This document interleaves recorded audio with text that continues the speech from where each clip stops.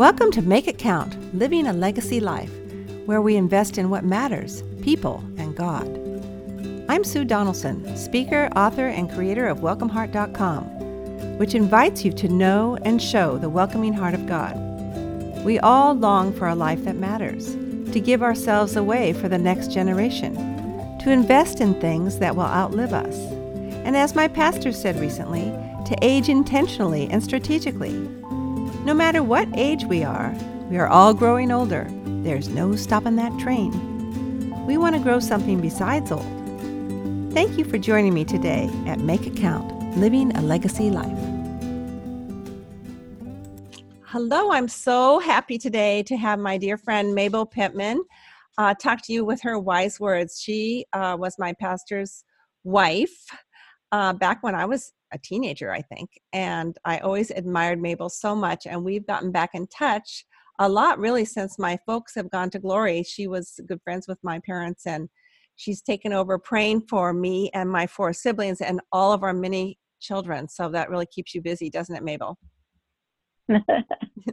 So today, Mabel, tell us a little bit about your ministry and where you're living now and what's going on, and then we're going to ask you some questions about legacy. Well, my husband was a pastor for about 32 years or something like that, and we were born early enough that we got married when we were 5 years old, and we've been married 63 years. Wow. After pastoring for all those years, one of those pastorates was the church where you were, I think, in college, just beginning college. Okay. And we got so attached to your parents and to everything that was happening there. They became great prayer warriors of ours, no matter where we were. Mm. We ended up being in Taiwan as missionaries, second career, of course. Then we were with Send International. We went on to Alaska with them. We were with them in Japan. The longest part of our ministry was living in Alaska, but we've been back and forth to Taiwan to fill several positions since then. Wow. And then we've been living in Colorado for the last few years. Part of our younger ministries, my husband was the administration for the director for this area in the Rocky Mountains. And we have now become back into this area because we're acquainted with it, and we're loving it. Oh, so wonderful. Well, we are retired. I was women's ministries director for several years for denomination, and that was really my basis for being out in the public and speaking and writing and doing that sort of thing. So wonderful, and a wonderful piano player too. Today we're talking about making our lives count, and just by people hearing what you and Pastor Ed have done all these years, we know that your lives have counted for so many people. But personally, when we think about living a legacy life, what legacy do you want to pass down to those you know and love? Well, first of all, legacy is not something I am creating today. It's the past parts of my life continuing today that has built a legacy. So my main goal in passing down a legacy is to give a model for my descendants and others who are viewing my life, the model of a life with eternal values in view and a knowledge of the Savior. I love the admonition from Jeremiah in chapter 9, and this is what it is. This is what the Lord says. Let not the wise boast of their wisdom, or the strong boast of their strength, or the rich boast of their riches, but let the one who boast about this, that they have the understanding to know me, that I am the Lord, who exercises kindness, justice, and righteousness on earth. For in these I delight, declares the Lord. And so I would like to give them an opportunity to boast about something. And I'm boasting today. That's because of his wonderful grace and mercy for us, that I do have the understanding to know him, that he is the Lord. And I want others to have that same legacy. Have you ever personally struggled with boasting, like in yourself or relying on yourself? Relying on what now? Have you ever struggled with boasting in yourself or relying on yourself? Because that's such a Oh yes, great oh yes, admonition. oh yes, So oh how do yes. you I deal think how do that you is. deal with that? I think one of the very sly little, should I say, one of the slyness of Satan Mm-hmm. is to get us focused on what we're doing and be so excited about it that we forget who's Mm. doing it through us. And also, I have found myself getting so involved in being so good at something without realizing I'm not doing it for him. He's doing it through me. And so that's I think that's a temptation for everybody. Mm-hmm. It's so true. Did you have to make any changes or choices or obstacles did you have to overcome to pass down this legacy of faith?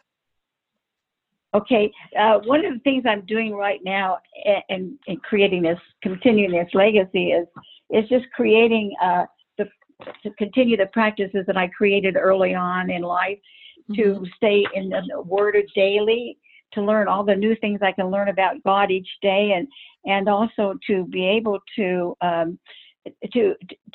expect the same standards of myself that I'm expecting of those that I am supposed to be mentoring and so forth, which is something we sometimes fail to do. We mention all the things they should do, but we don't do.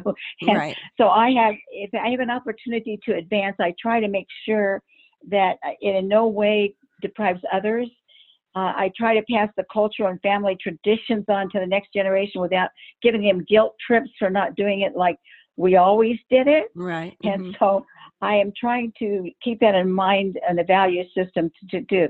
So the changes I've had to make and the obstacles, I already alluded to the desire that I have to make sure I don't insist on everything being the way we always did it. Oh, yeah. And I think I've had to make major adjustments in what I consider modes of dressing for specific occasions. Like we are right now in a tremendously different change of styles and culture. But I also want to be aware of the improper attire or whatever I do that's outside the moral values of Scripture. And I try to make those things that would enhance the inward beauty that we want others to know. So when I get older, as I'm getting older, I keep thinking of the things that are more important than what I once thought was the most important things.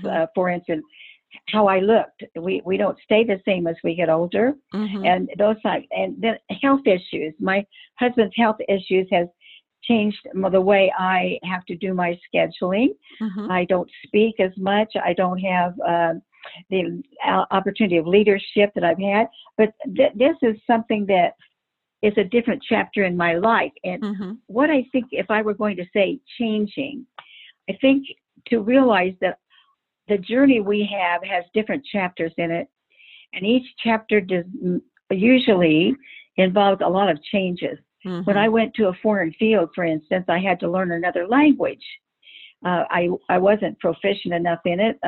When they ask us if we learned to speak Chinese and we learned to speak Japanese, we always say just enough to make them laugh. But we had to change. And so I have taken that attitude toward changes in life. And I really want the people who are watching me and that I'm leaving this legacy for, I want them to know that you have to do perfect things, but you don't do them perfectly. And you also have to keep a lot of humor in the life when everything goes backward. It's almost like slipping on ice and falling and hurting your behind and getting it organized and healed up in the next few days and go on about your business and forget about the ones that you fell on the ice. And so life is a little bit like that.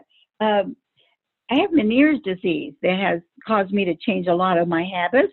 I don't hear as well as I did, and I have a bass echo that has ruined the music for me. And I am a musician, so I have had to learn to rejoice in the fact that I probably have enjoyed more music in one day than some people have enjoyed in years of their life. So I want the younger ones to see that it is not the circumstances that we have that makes us joyful. It's actually our relationship with Jesus Christ and knowing that he's true to his promises, and the things he does are things we don't always understand.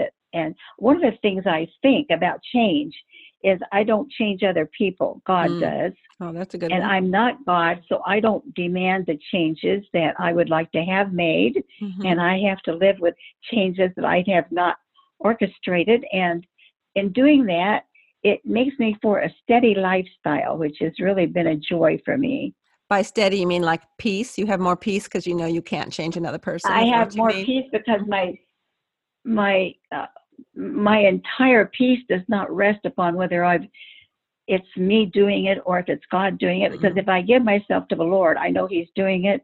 He never fails. I think probably changing in lifestyles, for instance, I always moved fast, always thought fast, always worked fast. And with this Meniere's disease, I get vertigo. Oh. Well, my son says I had to learn to press the slow button that I did not know was there. Now that frustration that you usually experience from that, I have found that when I stay in the Word of God every day, I'm seeking to trust him that he gives me a peace. And when I'm frustrated and I look at him and say, I need peace, he gives it to me because he's there. He's always there. Mabel, I want my audience to know a little bit of a personal thing about you. You were a twin. Can you describe how that has affected your life and how you were born differently than your twin? Because people can't see you, and I have forgotten that you only have one arm, but my audience doesn't know.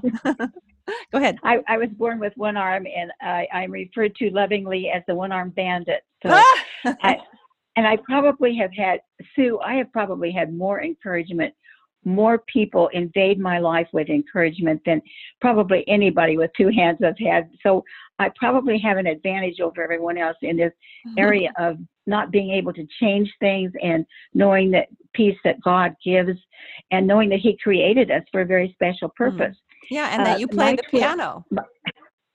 Oh, yes, with my elbow. Yes. My right elbow. And and this Meniere's disease has ruined my hearing melodies. Most of the time I don't hear them. Sometimes I do. And if I make a mistake, you're the only one that is in trouble because I don't hear it. So I have learned that. But my twin was born 2 hours before I was, and she was a big, healthy, little blonde baby. And I was born 2 hours later. I was not healthy. I was not expected to live. And I had this one arm. My mother was not expected to live. And we're probably were the most energetic in our family as we got older. And she passed away at 90 years old. So I don't think it hurt her too much. No. But when we became 9 years old, we got a piano. And I discovered that I could play everything I heard on the radio. Now, we didn't have television, you remember. And I had teachers and people that encouraged me and taught me how I needed to do it. They didn't leave me to my own, I can do this, I can do that, which I really have that I'm very bent toward that. And so I have had help in that area of my life so that I think I've been able to see others as not being perfect, but doing perfect things. And it's probably been one of the greatest helps in my whole life, actually. So wonderful. Well, you sent me a recipe recently for double fudge brownies or triple fudge brownies. I can't remember. And they were delicious. The day I told you I was going to make them that afternoon, I was walking our dog. And she saw a cat and rammed me into the back of a parked car. And so I thought, and I could hardly move. And I told Mabel I was going to make her brownies, but I just can't because my shoulder hurts so much. And so I wrote you the next day. I go, Mabel, I told you I was going to make your brownies, but I didn't. And I kind of wanted to be honest with you that I haven't made them because I only have one arm working. And you wrote back, I know how you feel. I've only had one arm working for 84 years. And then I remember. I thought, oops. Yeah, well, you're used to it. And I think you've been an inspiration more than that because you don't think about it. You don't think about you having one arm and people are surprised. I'm not surprised because I've known you for so long. But other people are. I'm sure you inspire them. My mother was a great one to leave me a legacy. She told me that if I needed two hands, God would have given me two hands. And so I needed to do everything there was to do. And she taught me how to do it. If I didn't think I could do it, she said, well, you mean you don't want to? So I said, later on, when I was in high school, I got so tired of hearing that. I cried and I said, isn't there anything I don't want to do? And she said, well, if you don't want to do it, say you don't want to, but don't say you can't. So I said, I don't want to. And she says, well, you have to do it anyway, because that's the way life is. Now, that's a good legacy that you got from your mom, don't you think? Yes, definitely. Yes. Now, you've already given so much wisdom for my audience, and we need to close up now. But is there a favorite go-to meal or recipe for last-minute guests that you want to share with us? Yes. I will send you the one that I have, but let me tell you, you said, what is a favorite go-to meal? Are you kidding? King Soopers has great fried chicken, rotisserie chicken. The deli has salad. There we go. No, I'm just kidding. I'm kidding. I will send you the recipe for Viva La Chicken that I use. There are several recipes for Viva La Chicken, but I like this the best. Okay. I'll send it to you. Well, that will be terrific. I wish we had more time, and maybe I'll have you on again now that we know how to do this at your age and my age. And give my love to your dear husband, and we will talk again soon. Thank you so much, Mabel. Thank you. Okay, love you. Bye-bye. Bye-bye. Until next time, think about your legacy, the one God has called you to live, all for heaven's sake. I would love to speak at your next Christian Women's event. See my keynotes and retreat series, as well as the show notes from today's broadcast at welcomeheart.com. Thanks for coming. You're always welcome here.